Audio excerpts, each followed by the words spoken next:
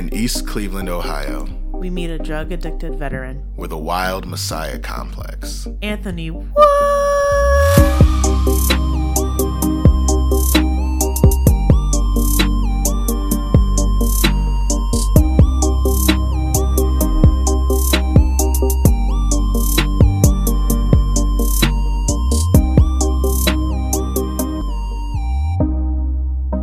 What's up, what's up, what's up, what's up, what's up, what's up? Too much? No, it's just enough. Guess who's back? For a week. I know it was we a week. lied. I said 7 days last episode. It ends up being 8 to 9. Listen, things and stuff. I think it's my fault this time. Yeah, I was doing Oh, paper. you know whose fault it is? It was until... my and then paper. I was like, I can't that night either. So we'll do it Tuesday. Because I was like doing a paper. I was like, I'm never going to get this. I was also doing one as well on Sunday. That's why I told you, like, when you said, oh, I can't, I was like, perfect. Because I am not anywhere close to being finished. That's exactly. You know, I set these standards for myself, like, as far as when I'm going to finish, and it's always like 4 hours later. It's fine. I'm just praying that my paper is, like, a solid B plus material. Like, I don't need it to be an A. My last one, like, the last major paper I did, when I told you it was, like, the A plus, I got 100, like, out of 100. And I was like, excuse me? I was excited about my 93, but okay, you always got one up. Okay, I'll always be Kelly then. That's fine. It's not my fault. That's not... As long as I'm not Michelle. Between you and God. That's not between... But welcome back to What Did You Do? I'm Charnel. I mean, I think I said I was D. Did I say I was D? We were ridiculous. But we are back. It's been like 8 to 9 days, depending on when this gets scheduled to upload. Right. And I'm excited to be back. It feels good to be back so soon. Yes. It feels good to have a case that's wild and weird and strange. It's a little complete. It's complete. Yes. It's complete. It feels like a What Did You Do? We're giving you complete. I'm here for it. Old I'm school. here for What did you do? Old school. What did you do? I was trying to pronounce the acronym. Housekeeping. Wow. I tried. Housekeeping. When I start sweeping it up. All right, so that's it. We're done. This is no. Check out the Patreon. Some really cool rewards there. Everybody who is a patron and you've been waiting patiently, fasting, praying for stickers or your shirts, cat. That is so deep. Fasting for stickers. I don't know. I've been in this weird spiritual vibe for the last month or so. But no, so Kat, I always talk about Kat because Kat has been so patient with me in my depressed ass. So Kat, your shirt is on the way. Bree, your onesie's on the way. Everybody who got stickers, there's like 7 of them on the way. You're going to get them. I was like, I can't list everyone's name. You're getting your things. We're giving you You're getting things. all of the things that you deserve, rightfully so. And when you get them, should be soon. Like after you hear this, shouldn't be a few more days. We don't put return addresses on them because we don't have a P.O. box yet. But it takes a little bit longer sometimes when you don't. So look for that. And I want to see these stickers out in the wild. I want to see them on water bottles, on protein shake bottles, on laptops, on phones, boobies, on your children. Like put them on your babies' foreheads. I don't know. I mean, I said boobies, but I mean, well, it won't stick anywhere either of those places very long. But put them in fun places. Let people see them. I'll be really excited when people see them. After you said boobs, but not on Instagram. Excited. Like blur out your nipple though. Free the hashtag. Free the nipple. Instagram won't let you. Yeah, no, you'd be surprised at things Instagram does allow. I've seen a lot of gay accounts that get away with a lot of... I have not explored that enough. Well, you don't... The Insta models, like, gay Instagram is terrifying. I've never been to... I've been to gay Tumblr. If you've never felt fat before, gay Instagram will make you feel fat. Oh, no. Yeah, I stay away. The Instagram models are enough for me. But check out...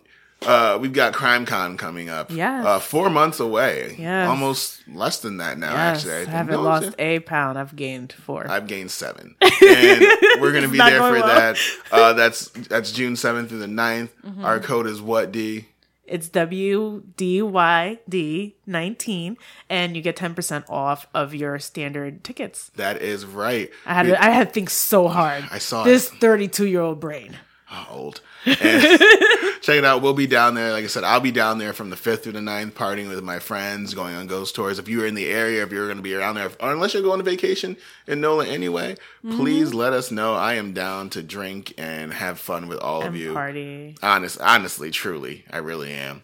Check out our website. Join the crew on Facebook. It's so much fun. You guys have really, really made that thing special. Special, yeah. I've never seen so much community. Like, you guys rallied around me, but you guys also rally around each other. Right. And it makes me feel really good about feeling good. Who's the one I wanted to shout out? Because I'm thinking, Rondika Melvin, you girl. She is invested, and I like it. Shout out to you and your baby brother. It's all family super important. Yes, I saw that picture. It's so cute. I was like, #melanin. But no, you guys are awesome. And no more baby sharks. Shout out to Kristen Rowland, who suggested we cover Lorena Bobbitt too. Mm-hmm. We will, because it's on the list. It was on the list before someone suggested it. I love it. God, and I don't know it's Gemini Ray. She's always very active on it too. And I don't know who that is. And Candace. Oh, you know what, Candace? I'll be in Boston. We'll talk about it. Anyway, so are you ready to jump into this? I'm ready to tip my toes into it. I'm not painting any pictures. You could paint those. I'm not. Nasty, stinky. There's nothing beautiful about this awful case, but we're here person. Now. Yeah, he's not the best. But if you've been if you've been listening, and you've read the title, you know who we're covering this week. Right. This week we'll be traversing and dissecting the life and the violence of one Mr. Anthony Sowell. Soul. And we start at the beginning, and we land in Cleveland, Ohio. You know, the on-again, off-again lover of one LeBron James. Yes, we're talking about Anthony Sowell, who was born in August 1959. I love you being Haitian. I just throw that out there. The way you read dates is fun. What kind of accent you heard? No, it's just the way you read dates. You lucky I didn't say the 19th of August, because that's how, really, they start with the date first in, most of the countries. 19th of August is the year. What year was it? I'm sorry. I cut you off. 1959 in East Cleveland, Ohio. He was born to single mom. They don't really mention his father. I'm sure he had a father, but we're later on, and we don't have to talk. We cover it now. They talk about that his dad is just out of the picture. No one, his cousins, right? Simply, they say they just never brought up no first name Mr. Sowell ever. Again, but Mr. Sowell had a couple kids together. They had 3 kids together. Three full siblings. Thomas. We just looked at that. I just had to in my head. Thomas, 32-year-old Anthony, brain. Yeah, a 29-year-old brain. And Alan, there we go. Alan, yes. Thomas, and Anthony. And they had 3 kids, and he just poof. He's just not disappeared. In the picture. So, I mean, the 60s, wild times. You're right, though. It was. 60s, 70s are wild. And 50s, 60s, 70s. Yeah. Well, 50s are okay. The beginning. No, this is the tail end, yeah. My mom was born in 59, so. Anyways. So he was raised by single mom Claudia Gertrude Garrison. I almost said Harrison. But yeah, she was a single parent, and she had to take care of her, I don't know how many kids, because it gets blurry. I don't know how many kids exactly were in the household. I saw he had 5 siblings. Yeah. Dee and I disagreed on this. We've been trying to figure this out. And I understand. But no, so what had happened is that his mom's sister had passed away due to chronic heart disease. Right. So his mom, Claudia Gertrude Garrison. Anything with a Gertrude is never good, right. By the way. She did what most, we could talk about this, what most kind of black families end up doing is that you kind of just absorb your sister's siblings, or like in my family, my mom lost custody of me and my sister, my aunt took me, right. Just what happens. Mm-hmm. And so she took on 7 children that were not hers, right. on top of the ones that she had in her house, right. And on top of her mama living with her. Right. So there's a lot of people. There was a lot going on. It was a pretty big house for what it's worth, from what we were able to read about it. It was roomy. It was a nicer house. It was in a nicer area, but and this was during the decline right. of Cleveland. So East Cleveland at the time, they were doing well. It was majority actually black, and it was okay. And then there were some race wars that they did describe that happened. Right. There is some crack cocaine that goes into the area, businesses start to crumble and the decline of the area begins. So he was kind of being raised in that cusp of a time. Right. Yeah. Which you can speak to economic opportunities being very like limited and all those things and why people would do anything. I know that Cleveland at the time, because we do so much demographic research sometimes for no reason. Right. We really do put it out there. Like, but it matters in the socioeconomic yeah, when you're part thinking of about things, yeah. especially when you talk about factors for crime, Right. 60-70% of the people living in Cleveland were either around or under the poverty line, which says a lot. At least East Cleveland at this time, which is scary to think about because it was majority black, but the neighborhood he was growing up in was not majority black. Right. So he was on this weird cusp where he had not even wealth. It was, when you're broke, middle class looks like rich. Right. So we have... well, due to the race wars, that's because due to the race wars, though, a lot of people were moving out of East Cleveland to like the more suburb areas. It's the white flight kind of thing that happens. Yeah. Everyone moves to the suburbs. Right. And to this day, there's still... Oh, yeah. Even like that's kind of the goal, is to move out of the hood and just to work near it. Right. Like that's like a lot of people move out of a city and then come to that city for work. It happens a lot. Yeah. I mean, I feel like that's the thing for social workers too. That's what you have to do. You don't want to live... there's a lot of dangers that come with working in the city or living in the city you work into. Right. Because then you got to see people in the grocery store. They're like, ain't you yeah, that is me. We talked about this last week, Miss Johnson. Don't touch me. Don't talk to me outside of this office. Thank you. No, feel free to talk to me. Just don't have to cost me about the case. I'm not working. I'm buying cheese. But even though all these things, all these stressors outside the house, and as you imagine, with a house full of kids, it was stressful for her. Yeah, strained resources, and these things create tensions in the home, and we can sometimes see that manifest in forms of abuse. Right, it happens, and it certainly did in this household by way of the grandmother that was living in the household in Claudia. So we see these kids come in, and they were her nieces and nephews, and we know for a fact that she was punishing these children forcefully with cords. She, one time had the niece stripped naked in front of Anthony and beat her naked with a cord. So it wasn't her kids that were going through the abuse by her hands, but it was her nieces and nephews and Anthony's cousins that were being abused by Claudia. And we've seen this before in the Gertrude Bereshevsky's case. Right. You take Bereshevsky. I got it. You got that one. But I can't get coercion. Coercion. So we see that the Gertrude Bereshevsky case, you're taking on more kids. You don't necessarily want the responsibility, and you kind of take it out on them. So that's exactly what Claudia did. So I think that one of the things that you have to talk about here, we talk about that. You said that it was not him. His siblings were pretty much safe. That their mom and grandmother rarely lashed out at them. That was something that didn't happen. But he was not experiencing more of a witness. And we know that witnessing abuse can be just as traumatizing as experiencing it.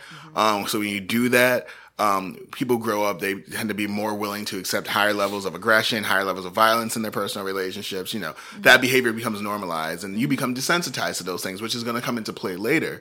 Right. And just to kind of riff off of what you said too, is being stripped off. There were also accounts in court talking about the abuse that happened later on, that they'd be ordered to strip down and be tied to the banister naked and be beaten in front of the people. And it gets worse until they were beaten until they bled at times, which I think is disgusting. And also another to riff off of a riff. What a riff. No, it's talk about that. Sometimes in like these foster situations or in kinship care situations, people feel the need to assert control when new kids or new people come into their house. And I think it's really hard for us sometimes to see kids as cruel, but kids can be. Yeah. And a lot of times they are pushed to because they feel like they're losing sight of what is theirs.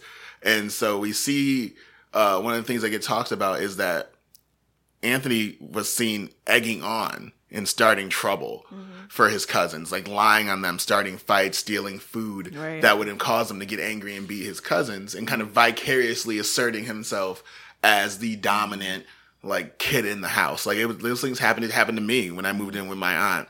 My cousin, like I got treated like crap for like 6 months. Right. And it was just because like, this is my house. Yeah, we're going to do this to you. And where are you going to go if you can't stay here?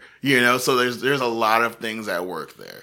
But yeah. Well, it was also reported that he himself began raping his niece almost every day, starting when she was 11. So I don't it looks like a abuser, like watching somebody being abused and taking on that role too and becoming abusive. I really don't know if that report was true. But she did testify to that sworn testimony in court. So I obviously we tend to lean on the side of the victims here. Right. And because it was something that was, no one said they saw it, right? But they do believe her. And if he was doing this, if I feel like, again, when it's important in cases of like sibling cruelty and violence to right away stop that, right? Because that kind of aggressive manipulative behavior again bleeds out of their house. Makes me curious, if he did it to the other ones in the household as well. Well, I'm not sure. Or did he just target? Because she's younger, right? And so what happened? I think what really happens is, he was using the threat of violence from his mother, not from him, right, to get her to submit to his sexual assaults and violence. I don't think it wasn't even like she was afraid of him, right? And so, like, I think he knew like what he was doing. And unfortunately, when you have 7 siblings in a house, and if you try to get, like, this is gonna sound dark, but it's what it is. If you try to get all of them or subvert all of them, it wouldn't happen. Right. You'd have to pick one that is going to either submit to you or one, yeah. So if you got all 7 of them, they'd end up whooping your ass. Like that's going to be what ends up happening. And but there's a shame that comes with sexual violence and things. Right. So of course, this young girl who feels like, if I can't stay here, where am I going to go? I'm afraid of his mother. I'm afraid of him. Right. His like mom I'm going to stay already silent. Abusing her as well. Right. So there's a whole bunch of things that happen. And what was funny to me is that people outside of the home didn't observe this cruel and mean behavior that Anthony exhibited at all. I think that's odd. To the point where he was murdering, they didn't. Yeah, it's just people are just like, I have no idea who this person is. And it's the cliche you see with like people on camera all the time saying, I have no idea. He made me, there's the little black lady, or I don't think she was a little black lady across this hall from Jeffrey Dahmer. I had no idea. He's made me sandwiches before. Everyone said, and I'm like, yeah. Everyone said growing up, Anthony was like timid and kind of like there, but like not there. He was like, you saw his presence, but he wasn't like the main personality, main force. I call that potted plant syndrome.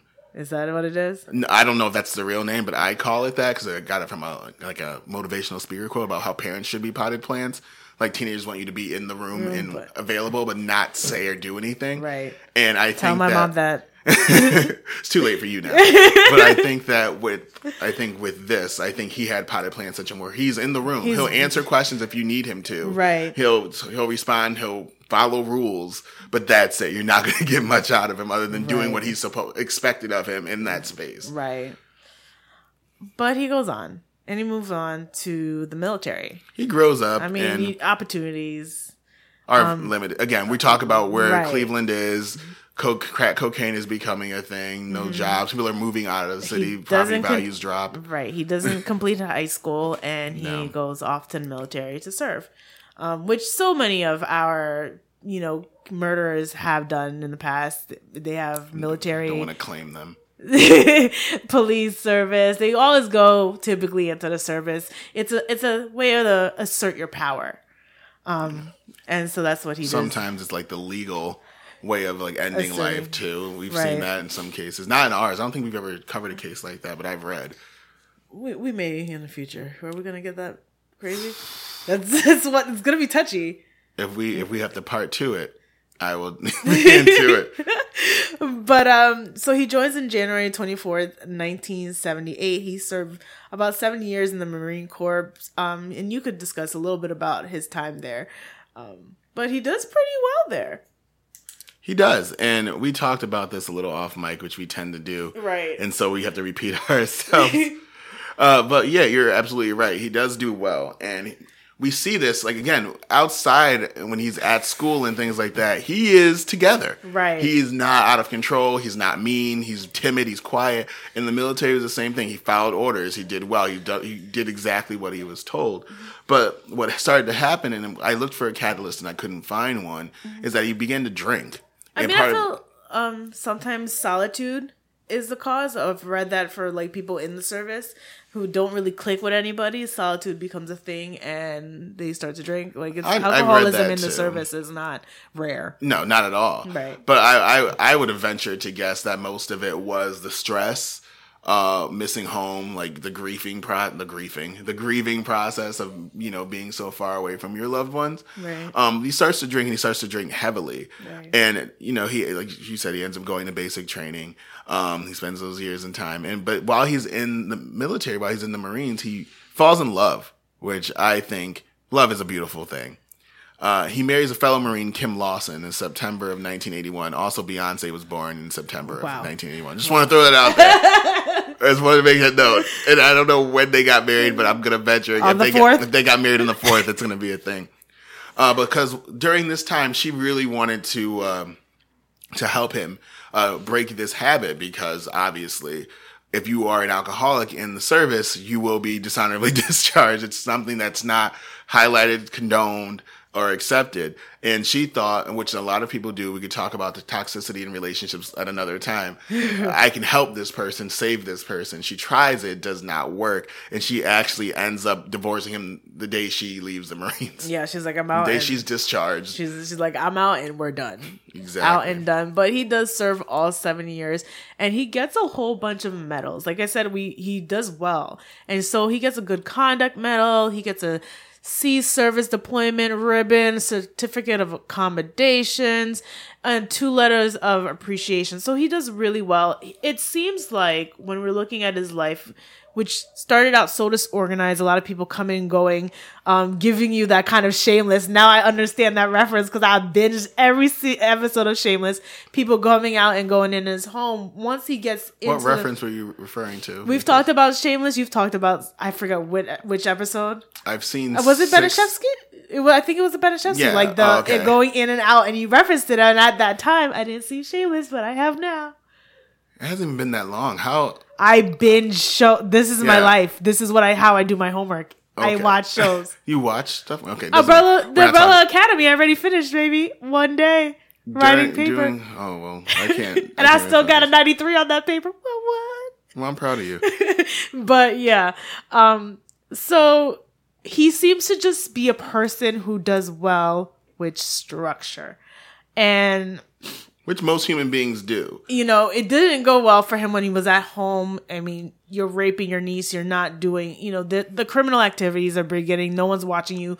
Well, yeah, that's neglect. That's no supervision. Like, there's a lot of things. So many things going on, right? And also just a disdain and disregard for the cousins in general. The mother already had. So even if the adults in the house knew about it, whether or not they cared to do anything about it. Because they're already abusing them. But now you get into the, army where you're being watched. You're in military. You have no choice but to fall in line. You follow through, and he does well. I mean, so many like murders we've talked about in the past, they don't do well. They get discharged for misconduct and stuff like that. The antisocial tendencies that start to really show up in those moments. Right. So I thought it was very rare that he did well.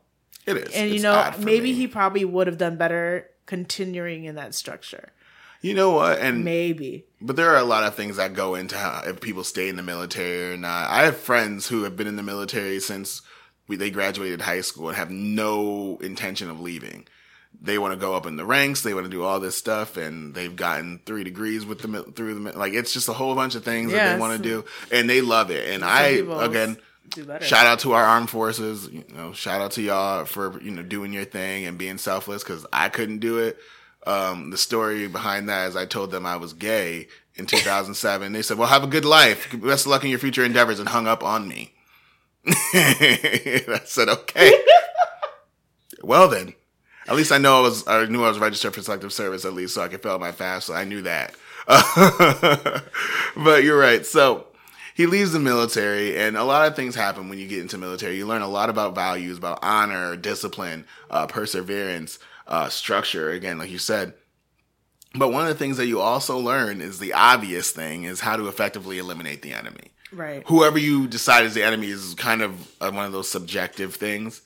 But we have Anthony going back to what essentially is, and one of my good friends to Kenya would say, classify the hood, like these debilitated areas, or dilapidated, I think was the word I was looking for, as war zones. So we have him coming back into this area with all this training, coming from this very structured, organized places to dysfunction. Right. And he obviously does not do well in dysfunction at all. We talk about crack cocaine becoming a thing. The number of addicts rose at an alarming rate by the time he gets back. It's 1985. Yeah, so he gets back and things are pretty much in shambles. Yeah, worse than they were declining when he left. Yeah, because he was in Japan, he was in California. He's been around the world. He's been seen a lot of places. It's a little Kim line. I just saw seen a lot of places, seen a lot of faces. I've been with different races. Yeah, there's races. Yeah. But in this environment, his drinking becomes more and more of a problem, and he's reported that he was having at least 6 drinks a day, at least 6 a day. And they were big too. He did the 40s. I think he did the big 40 the OEs. Yeah. And those are things like 6 drinks a night are like my thing for a party. Like I'm gone at that point. I can imagine that being my minimum. You start screaming "Sweet Caroline, Sweet Caroline." Songs that get white folks turned. It's on the list of songs. If you guys don't know what I'm talking about, Google it and it's going to show up. There's like a list every of time I've gotten drunk, that song has come on. I'm Mr. Brightside's another one. But remember how we talked a little bit about before how his childhood and what that looked like could affect his long-term relationships?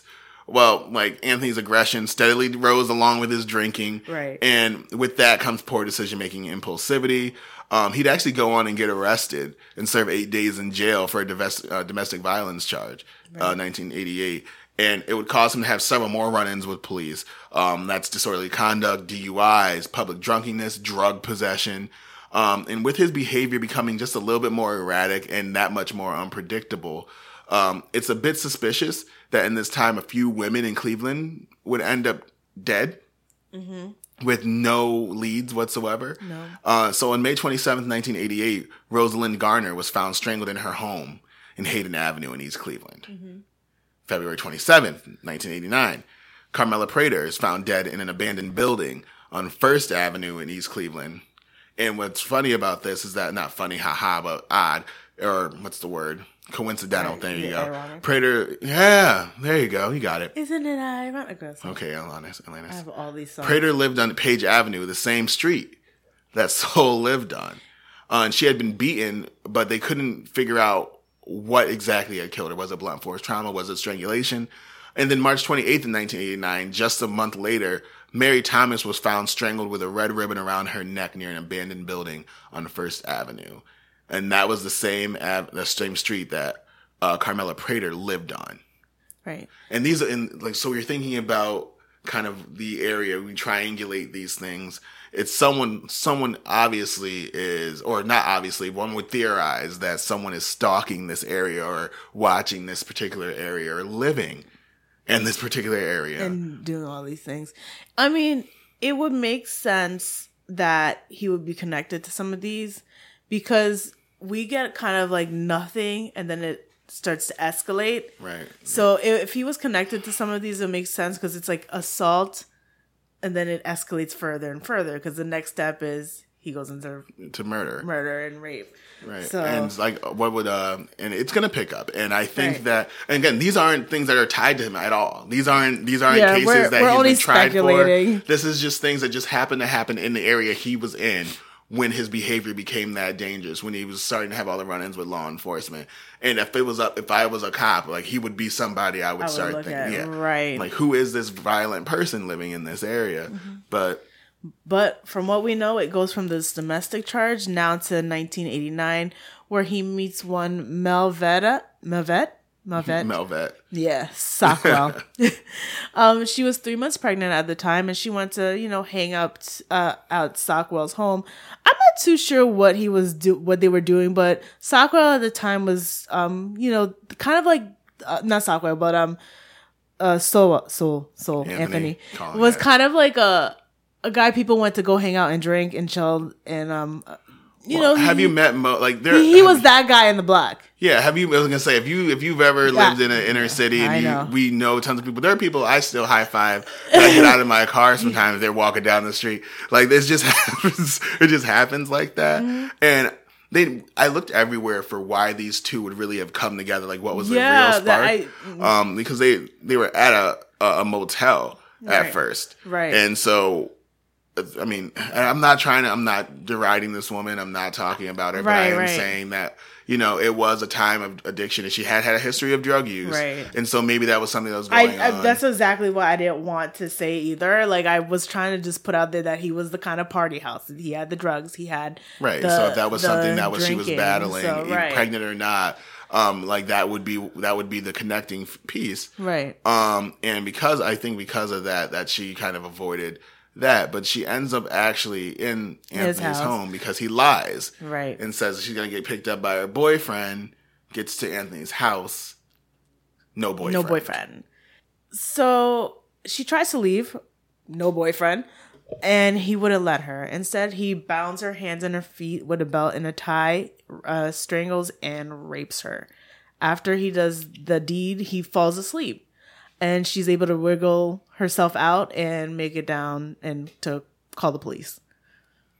Yeah, and so I think what happens here, in a lot of cases like this, when you have a history, and you have your own issues with drug-related offenses, and you add in the general distrust of the police, right, in communities of color. Like, you don't really want to always cooperate. And so that's what happened here, is that they couldn't get her to testify. No. At first, but they also couldn't find Anthony when they went back to look for him. Correct. So there was a lot of things, like they couldn't keep him because she wouldn't it was just a whole bunch of things that went wrong here. And which is frustrating to me. But it's also, in the late 80s. I was going to say, it's the time. It's so many things that happen. And Cleveland, at this point, crime is shooting up. So many drug-related crimes are shooting up. That's drug dealing. That's violence related to those things. And the police aren't staffed or equipped for all the burgeoning criminals that are. Right. I actually watched a documentary where the cops were talking about how much burnout they were going through and how much, they wanted to do things, but there was so much going on at the time in Cleveland with missing people. Some people definitely fell by the wayside. And adults are allowed to go missing. That's one thing I always tell people. Mm-hmm. Like you missing person reports happen. Yeah, you have to give them the 48 hours, but you're allowed to go missing. If you always say this every episode. I'm like, what you need to do is do this on an off week when we're not recording, because I can see disappear for your week when we're not busy, okay? Because he's like, it's gonna happen one day where he's gonna disappear for like a week. It's like we're sharing out then just mad Instagram pictures in Disney World. Like, what happened? but no, and they're allowed to disappear. But also, people who are addicted to drugs, especially things that are as binding as crack cocaine. I can stop calling crack cocaine because that's how to put in news articles. It's crack. It's crack. People who are addicted to crack and heroin, those kind of things, those narcotics, they start living these very transient lifestyles. They float in and out. I remember when my mom started using when I was younger, my mom would disappear for days. And I'm like, where the hell is my mom? And thank God for my grandma. But like things like that happen. Right. So adults would disappear all the time. And as family members or loved ones, you start getting used to that. And so you don't know who's actually gone and who's out on a binge or a bender. So all these things, like the police just did not know really how to put up with it. Yeah. Sorry, I also stepped on your feet. No, you didn't. So they can't find her. And him.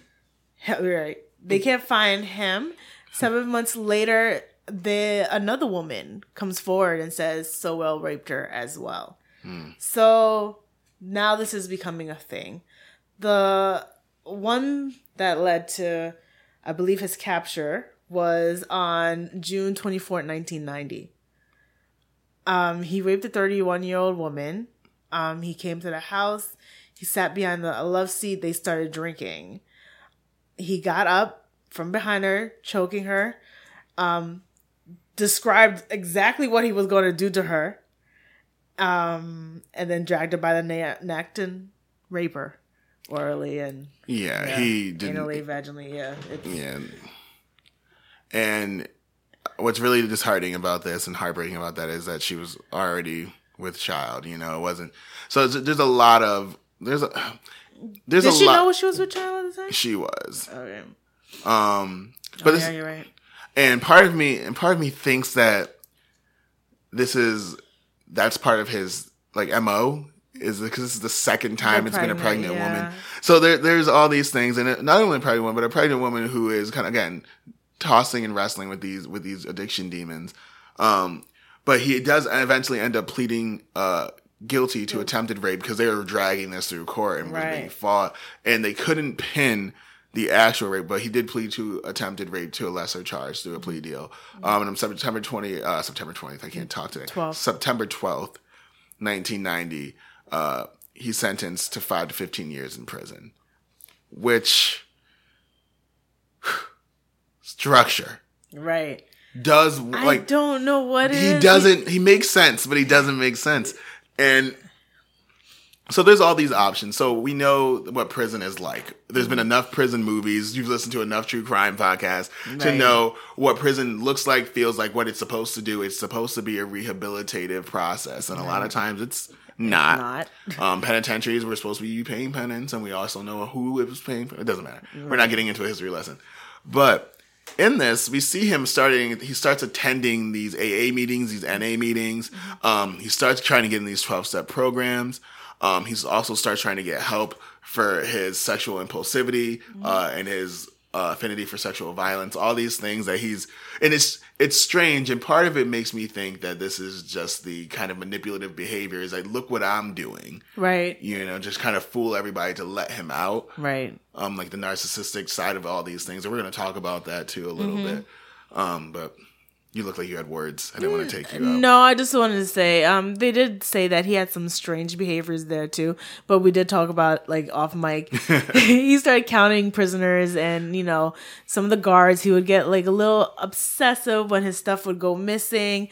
Again, it could have been all part of the coping mechanism, trying to deal with being in jail. The things going missing could be just who he is as a person. You don't want things to go missing. And when you're in a structured environment, you're expecting some kind of structure. And so, like the military, like, you don't pretty sure you can't get things to go missing in the military. So I guess things don't go missing unless someone's taking them. Right. Unless somebody wants your thing to go missing, it doesn't move. Right. Or unless, and we see stories about COs and things like that, harassing inmates and taking things to taunt them. But in this instances, we have COs and psychiatrists and counselors and prison social workers talking about this man as if they have no idea why he's here. Like, he just doesn't fit the profile of these serial rapists or these violent offenders. And to me, I'm just like, wow. Like, it's like it's almost mind blowing. It's like the shift. It's what Christians want when they got the backsliders coming back to church. It's like, this person should be 180, like, turned around, like, all of a sudden doing better.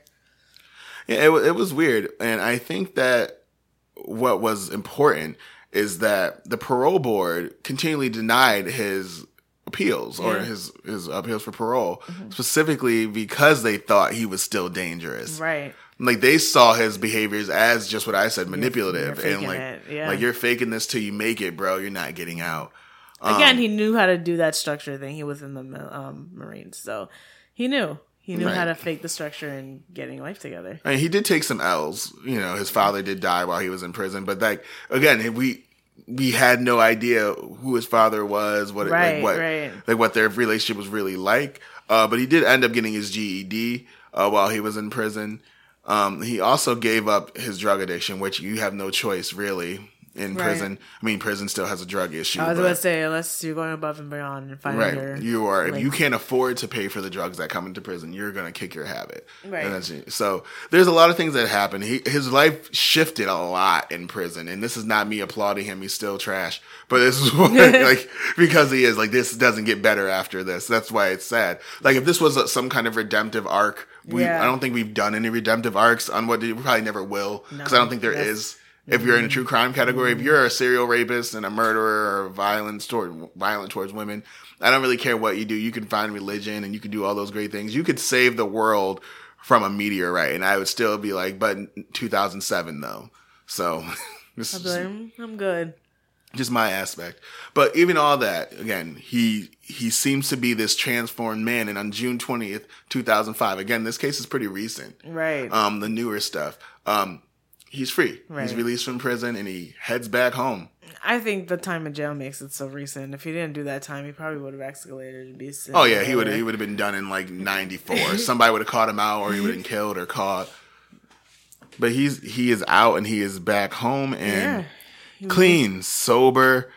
He ends up moving into his father's widow's house on Imperial Avenue in East Cleveland. And for me, seeing where he comes from and this weird sense of control he always feels the need to have, this feeling of being this mentor to people all the time. He's, like you said, he's a dude on the block that everybody wants to be around. Right. I imagine he has this weird sense or obligation to help others get clean too. And because of that, he would start casually dating and befriending sex workers and addicts that were in this area to kind of convince them to leave the life. But what the issue is when you are an addict, and my brother will talk to me about this stuff all the time, and I have friends and other family members who are addicts as well, is that when you're an addict, nobody really talks about it in the past tense. Like people say, I'm an alcoholic, that's why I don't drink. That's right. Even if they haven't drank in 18 years, I'm an alcoholic, I'm an addict. And because recidivism, like coming back to recidivism, like it's jail time. But relapse, thank you. Relapse is one of those things that you're always in danger of, especially if you go to the environments where those things are prevalent. And you can't, once you get out, it's the wrong idea that you could be around it. And a lot of addicts talk about how they don't even go to bars because don't invite me. It's rude. Don't invite me. I can't do it. I'm not going back to the hood. Like I'm not gonna we can go somewhere else for Thanksgiving. Like I would love to do that. Right. It happens all the time, and being around this, and again being deep in the life, like he was like sleeping with women and just like he was just deep. He started to reuse crack and drink again, and now, what is really not even coincidental, because like things get exacerbated once you start drinking, all those things start rushing back, and things get wild again in Cleveland. Right. More women are just disappearing with those backgrounds of addiction and relationship troubles that he's hanging out with, and we could actually say now preying on, start to go missing. And on July 11th, 2007, the family of Crystal Dozier, Anthony Dozier, her son, would file a missing person report. He said he hadn't seen his mom in days. And now Crystal, and we talked a little bit about it before, but I feel the need not just humanize the victims, but to talk about what drugs do. Because I think this is the most drug-heavy case we've ever had. Right. And I definitely want to mention that because a lot of these women, that was their story too. So a lot of these women, we were talking about how the epidemic came, into the 80s of it. And these women didn't start out as drug users. They actually spent the majority of their life just having normal jobs, doing regular things, taking care of family, struggling, but taking care of their family. And, Crystal being one of the ones being at first just her daughter describing her as like a normal, caring, loving mother, doing the best that she can. And then later on in life, in her 30s, became addicted to crack. Because a lot of people think these addictions come later or come earlier and younger, and you can get it you can seen start it, a lot later. Get it in 50s, right, 60s. A lot later in life.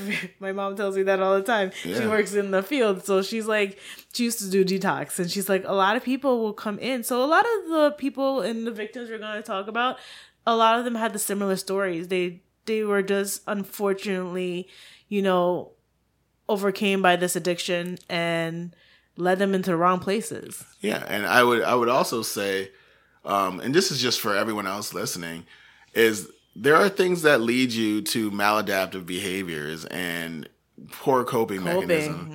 And so thinking about people like Crystal, who had this history of, again, depression and things, and she was trying to take care of her kids, and at that time had her kids taken away, people were living with other people. I believe I read one of her kids ended up getting adopted through foster care because they couldn't reunify them, and so that added to her stress and her depression as well. And when you need to escape, and drugs again are everywhere. That is something that's so easy to fall into. Right. And so she ends up doing that. And so that was July 11, 2007, where that missing person report gets filed. She actually goes missing a little before then. And then coincidentally, throwing it out there, on June 29th, 2007, one of Anthony Sowell's neighbors calls the city to complain about a foul odor that's wafting through the neighborhood. Now, you know what happens when there's a smell from previous episodes of What Did You Do? Usually people show up and investigate, but that's if things made sense. That's if things made sense. And so there's these things, and so these little things that start popping up, and we see more women start to go missing. Mm-hmm.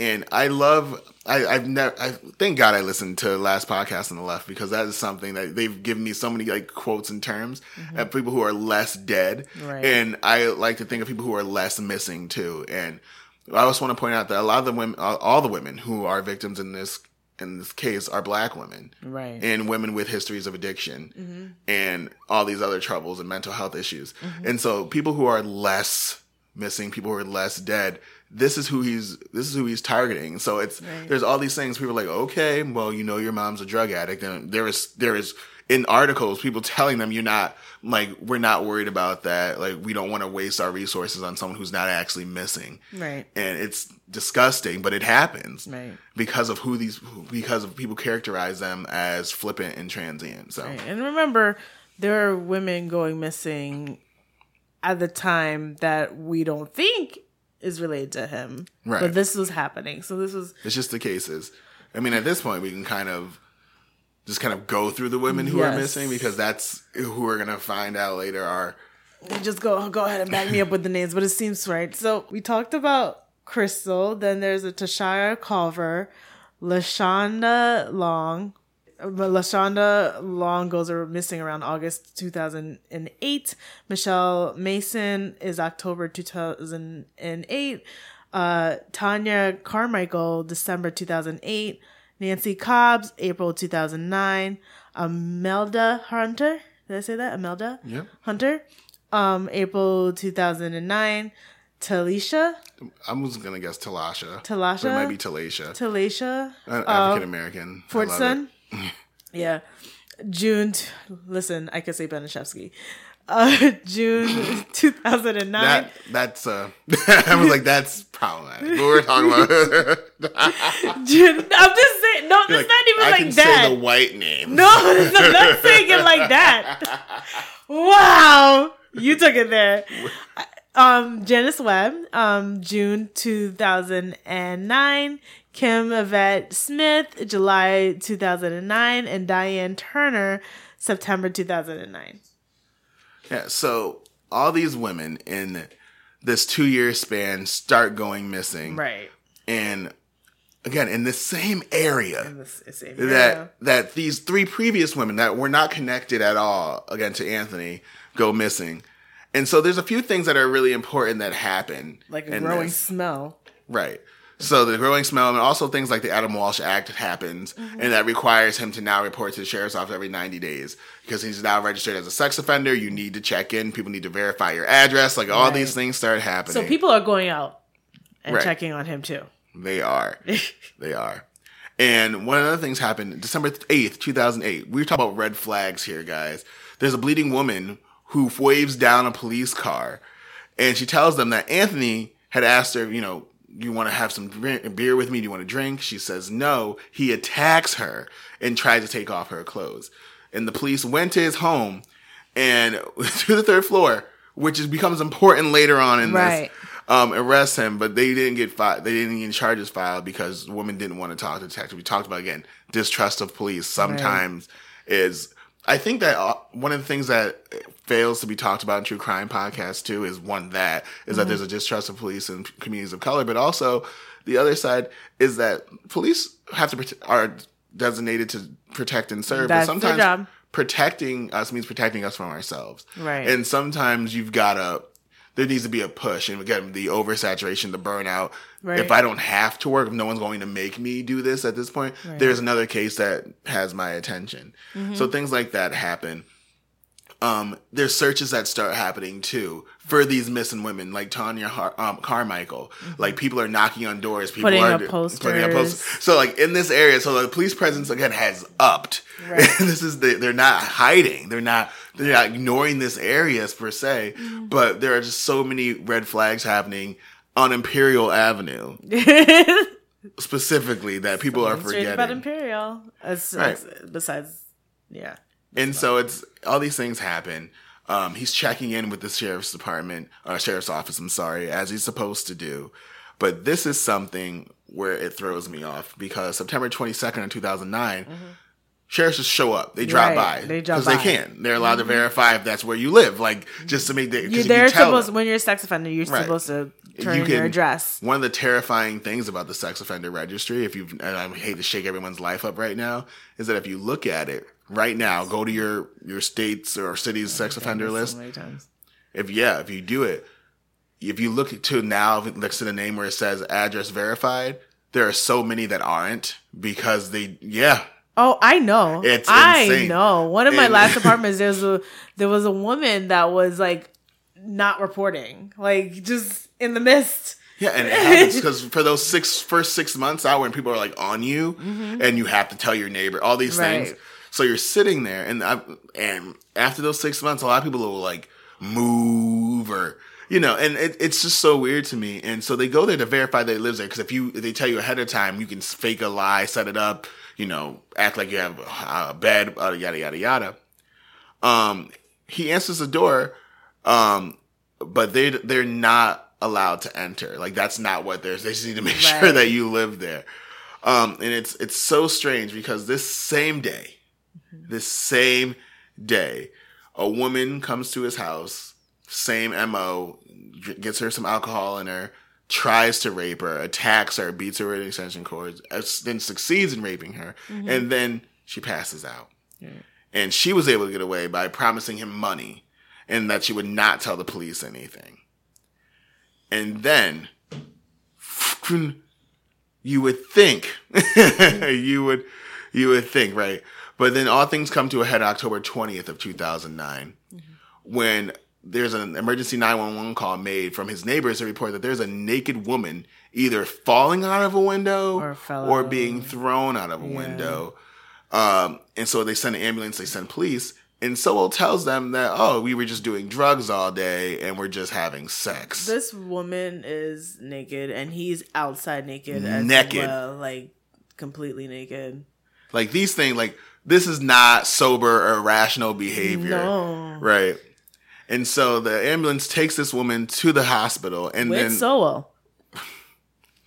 Again, but the ambulance is not there to discern who's who, especially if everyone's kind of high, so I guess. it's that's one of those things. And the police get called to the hospital and they end up going to his home too. And they don't find anyone there. And then they go back to the hospital. And now again, the woman refuses to talk to the police.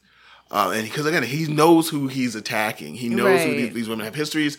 There could be active warrants out for their arrest. Like, he knows what he's doing. If they don't want to give a name, all these things that happen. But now, the woman from the September 22nd attack, remember I told you she gets her drunk, gets angry, promises him $50, and he lets her go. Right. She finally decides to talk to the police. Correct. And the chase is on. They get an arrest warrant, they get a search warrant, and they go to the house. You want to take it? Or you want me to go through the gross stuff? Go through gross stuff. I like skimmed through it where they searched and found stuff in the cardboards and the skull. Let's talk about the odor, because that's where we are now. Yeah. Because finally, like, it's this. Researching for this, I was like, this is exhausting because, like, this was Clue, we'd already be done, right? Right. It was Anthony Sowell with the extension cord on Imperial Avenue. Like, it's clear as day. I feel like a stench. If you knock on a door constantly and you smell that. How many police have to be called out? If neighbors are smelling this, you smell it on the porch. No, we've all heard the smell of death is distinct. I've never like, knock on wood, had to smell it, but I hear it's like dead animals, dead people. I'm assuming I've never smelled a dead human, but I've smelled dead animals before. I've stumbled upon one. by accident, and I didn't know what the smell was. I was Right. like, "This is a gross, rotten smell," but it didn't smell like rotting meat. It's like this. There's no other way to describe it but death. Right. It's such a it stinks. I've never. And so to me, that's as a detective, as any kind of police officer, like even if you don't know what that is, because it's such a strong, pungent, disgusting smell you've never smelled before, that you would assume it's death, and that would be probable cause to search someone's home. Like I just feel like that would should have been enough. Yeah. that would be something that happens. But when they go to search his home, he's not there. They go to search it anyway, obviously. They enter the house, and on the third floor of the home, on a bed and on a floor, they find 2 decomposing bodies. Mm-hmm. They go on, and they find 3 more bodies. 2 in the crawl space in the house, and 1 buried in a shallow grave in the basement's dirt floor. There's another body. Right. Body number 6 found in a shallow grave in the backyard. And now, at this point, October 31st on Halloween, a tipster spots Anthony. Because remember, they don't know where he is. Right. And they spot him walking on the street. And he's on Mount Auburn Avenue, about a mile from his house. So he's never even gone that far. Right. He hasn't. It's not like he didn't go to Akron. He didn't go to Warren or what's the other one? Columbus. He didn't leave the state. He's around. Yeah. People will like to return, and that's what I'm thinking about. He's such a narcissist, and where he's watching them like search for him and do these things. Right. And so it's so strange to me. And not only that, now the Cleveland police, the coroner's office, they're all digging up his backyard. They're just tearing this house apart for evidence. And then they find 4 more bodies buried in the backyard. Yep. That makes it 10. 10. And then a skull is found in a bucket wrapped in paper. That one took me out. I was in the basement. No, I'm done. 11. I'm done. And after this, now that they have this evidence, they have him there. They can finally charge him on 5 counts of murder, rape, assault, and kidnapping. And also, just to let everybody know, that 11th body, the one that was supposed to be for that skull, is found in a neighbor's backyard. Like, that is... Oh, no. Yeah, this is... I didn't read that. I was wondering where the body went for that one. Right, and cool. It's insane to me that this man was able to move in the way he did, and... like, no one knew. No one's paying attention. Well, I meant no one's paying attention. So, stressful. But that is where we are. Yeah. And now that he's charged, it's time for the trial. Trial. My least favorite part of any case is the trial. Unless it's like a good one, like the Menendez brothers. Like I think that trial is like interesting, and though like there are certain trials that I would love to watch, like Court TV. Whew, but there are some of them where it's just cut and dry, like Michelle's trial and her hearings. Yeah, well, that was wild. Like like there are certain ones where you're like you need to see these to know really what happened. There needs to be investigations. I didn't watch his trial. I just heard some of the things that he stated and said. Yeah. But I didn't watch his trial. So. Well, yeah, because he was very much so. A lot of the defense essentially was, I'm obsessive compulsive. My childhood trauma is rearing its ugly head, right. And these are things that have not been reconciled with yet. And I need that help. There's a lot of things that went into it. And this is where his brothers and his cousins ended up being called into court. Right. And had to say, did this happen? They're like, no, he was a witness to this. And not only was he a witness, he encouraged it. Right. And so he was basically saying that somebody had sexually assaulted him when he was 5. And he remembers biting the person that was sexually assaulting him, but didn't remember who did it. Around also when he was 3 or 4, said he would mimic sex acts and spread feces on dolls that he had, to basically say that this is the trauma that he went through at an early age that led him to traumatize people. Yeah, and I think that the problem with this is that, one, it had never been reported before. Right, it came much later. And a lot of sexual violence against young people happens in secret. So to say that, well, we didn't see it, well, yeah. You might not have. Bro, like that's part of why people like do it, is because it's a shame thing. And so after all this, and you don't want to side with Anthony on anything. No. But I'm not going to say he wasn't sexually assaulted. No. It's just the only person who's vouching for that is him. Right. And at this point, he's kind of like in the red as far as credit goes. So like, bro, like we don't really know. And we see so many killers who try to throw things against the wall to see what sticks. Right. And part of my thing is really, I wanted to know what happens, like what clicks, because remember, he left prison with this Messiah complex. Right. So he goes out with this want and need to help people. Yeah. And what I see it as is this, and follow me through a thought. Following you. I see it as this need to control people. Yes. I was and he was tip so of my used, tongue. yeah, living in this house with women growing up and these young girls, and he was able to do it through violence. Mm-hmm. I see it as him thinking that he now has this moral superiority, right? Mm-hmm. And he is helping these women. He's turning their lives around. Didn't Drake try to do that too? Who? Drake. I don't know. Was he like in the strip clubs talking about? Yeah, I believe it. I mean, I was in a strip club telling people they didn't have to do this. The one time I've gone to one, I was like, you could just be a barista, right? Maybe she didn't want to. Maybe she liked the work she did. I was at a gay strip club. I didn't. I mean, maybe I don't know what. Maybe he wanted to. He identified as, but I just at the time being, his name was Carl or whatever this stage name was. I don't know. But my point is this: is that like that narcissistic tendency is that I am this person. I'm so self-important.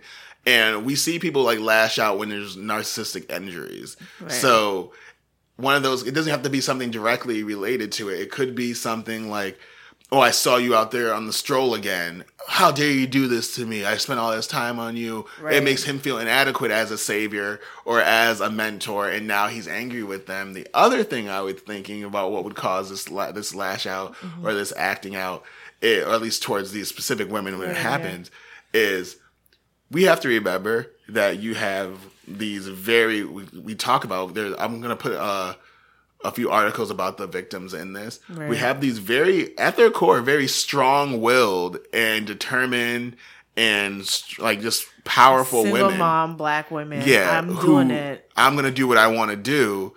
And who aren't afraid to challenge him. So I feel like what happened is he said, "Where are you going?" She said, "I'm going to do what the hell I want," or something like and that's that stark, rebellious. What's the word I'm looking for? Mm-hmm. I don't know. Just in contrast to whatever he wants to do, and he lashes out violently. Okay, so follow me through a thought. Follow me. I'm taking your thought, and I'm going back a little bit. So, what if that control stems from, and I this is why I've said, I don't feel like he's totally clear as far as childhood trauma. Mm-hmm. I feel like there could have been trauma with his mother or his grandmother. Somebody in there. I can't say if it was sexual or just not. Watching it is enough. Watching it is enough, but the way that he went after, like, most of them were single moms. Mm-hmm. Most of them, I mean, it seems like a "I'm gonna get you back, mommy" type thing. Or like maybe I don't know if his mom had a drug issue or an issue herself that she couldn't get a hold of. But it seems like he came out with the mentality of, "I'm going to fix her. Like, I wish I could have done with my mom." Right. And then, okay, oh no, it's not working. So like, F you, that's it. Oh, that could totally be something too. Right. I think there's just so many pieces of this that makes that things add up and then some things don't. Mm-hmm. Like the women in the ages specifically, they're like middle-aged, all middle-aged. They're all the same type of woman. It screams mom to me. Right. And so I agree that's definitely something. I just think there's so many things that go into it. But he ends up being charged on 11 accounts of aggravated murder, 74 counts of rape. There's kidnapping, abuse of a corpse. He ends up pleading guilty by reason of insanity, or not guilty, I'm sorry, by reason of insanity, but that doesn't get over. They can't. His attorneys realize that it's not going to work, so he just ends up pleading not guilty. That's a movie thing. That doesn't really. It's not that easy in real life. It's hard to prove that because there are two things. It's, did you know what you were doing when you did it? And two, did you know it was wrong? Right. If you can answer both of those, like, yes, I knew what I was doing, and yes, I knew it was wrong, your insanity defense is typically out of the window immediately. Right. So it's like, it's not an SVU aspect of the way things are going. But on July 22nd of 2011, he gets convicted on all but the 2 counts against him, including the murders of the 11 women. And on August 10th, the jurors recommend a death penalty. Yeah. Of course, he's tried to appeal it. It hasn't gone through. Right. And he's still sitting on death row to this day. Insert meme here. To this day. That's not fun. Yeah, but he's everyone's entitled to their appeals and everything. But I don't see it happening. I know it got up to the Ohio Supreme Court at one point. I was reading it in one of the something about CBS a Sixth articles. Amendment. Yeah, that was violated. Can't remember off the top of my head. To be honest, I feel like especially with this case and seeing what I was reading, a lot of this is just his lawyers doing their due diligence, just doing what they're supposed to do to keep. Because what their goal isn't to get him off or get him out of jail. Their goal is to get him off death row, so that the state doesn't end up killing him. That is the goal, right? And he's had siblings come in for him to discuss, like, don't kill him. Right. He went through this since then, so yeah, it happens. Like, I think a lot of times people give defense attorneys a bad rep because how could you defend such people? Some of them, as public defenders, are tasked with a job, and you have to do it. And a lot of times, I have lawyer friends who say, "I know so and so did this. Like, I feel it." And you're not supposed to talk about cases, but they do. They say, "I know that they're guilty of this," and my job isn't to prove that they're innocent, because innocent and being not guilty beyond a reasonable doubt are not the same thing. Mm-hmm. My job is to either show mitigating factors and convince the judge of some sort of mercy, or to get them, what's the word I'm looking for? Why can't I think today? There's an A word. Acquitted. There you go. Of all the charges. And if you can prove that something was wrong, their rights were violated. So, like, there's a lot of things that go into it. Fun fact, I was going to be a defense attorney in one lifetime, and couldn't do it. Because it was just, for me, too much guilt. It was too much of a conscience thing. I wanted to help people. I wanted to be an attorney, but I didn't want to be a prosecutor, and I couldn't see myself. Either side of the attorney's route isn't going to be the way you help people truly. Yeah, unless, because of course, sometimes the people that you're helping on the prosecution side are linked as well. So right. So I mean, there's corruption on one side, and people pushing you to be this or get convictions. The other side, you're defending murderers, rapists, terrible people. So my goal, after I went and I started reading and writing and realizing this is not for me, is I want to help people before they get to the courtroom, right. before they get there, and then here I am now, like, wanting to help people after they've been touched by courtrooms. Like, all right, so now we're here. You're probably possibly going to jail. How do we help you? Right. Like, what happened? Why are you like? What are these factors that are contributing to that? So that is Anthony Sowell. Yes, and that's what you do. That is what you did. 33. What the frick? That is what did you do? I don't know what you were going through. Live your life. Wow. Yeah, that was a mess. Frick. But with Anthony Sowell, I think we saw a lot. In houses where a lot of abuse goes on, a lot of things get missed, but also a lot of things get swept under the swept. Why can't we talk today? I literally took your words from. Yeah, it's me. A lot of things get swept under the rug. I think a lot of things get hidden and covered up. For a lot of things, you cover up and you press down and repress because they're too painful to think about. Mm-hmm. So, like we say all the time, or I say all the time, the secrets will make you sick. That's all you. And so maybe in this instance with Anthony, it's the secrets that made him sick, and now here we are. Right. But I don't know. I'm no official forensic psychologist just yet. I'm no licensed clinical mental health counselor yet. But we're getting there. Give me some time. Yeah. So when you don't have your episodes, that's what's going on. We're trying to finish homework to get there. Where can people find you on the interwebs? Instagram and Twitter. It's D_Isa. What is it? 4? I'm so great. I don't even know my stuff tonight. Yeah, my social media. He's dying. I'm dying. You can find me on the timelines at Charnel B on Twitter, Instagram, Snapchat. You can find the podcast at What Did You Do Pod on Instagram and on Twitter. I was going to say Snapchat too. We're not there. Don't look. No. On Facebook. Join the crew. It's so much fun. Yeah. It's going to be fun. I bought this weird light phone thing to go live sometime. So I'm thinking maybe... I say tomorrow night, but it's probably going to be tonight because it's Wednesday by the time this goes up. Again, Lo siento. My apologies. My bad. Blame D. It could have been yesterday. Yeah. No, it couldn't have been because that was my fault. I was going to say, wait. Could have been Sunday. But you said you had homework too. I didn't say that to you. I just I said that today. What I said to you was, okay. All right, get it together. But find us there. We're, again, subscribe, rate, and review. Tell your friends about us. Talk to your coworkers, guys and folks with stickers. Y'all, it's more inclusive. Y'all with stickers. It's improper grammar. Stick it on stuff. Show us. Take pictures. Talk to us. And if I go live, I'll put it on the crew. I'll tweet about it. I'll Instagram about it. We'll do it. So that's it. Until 2 weeks from now. Yes. Behave yourselves, please. Keep your hands clean. If y'all in the Chicago area, there you go. Hey, I'm gonna be there Saturday to Tuesday, so I'll post little things about. What are the numbers? What are the dates? What are the dates? The second to. What is the dates? I'm from the hood. I'm sorry I didn't grow up in a house.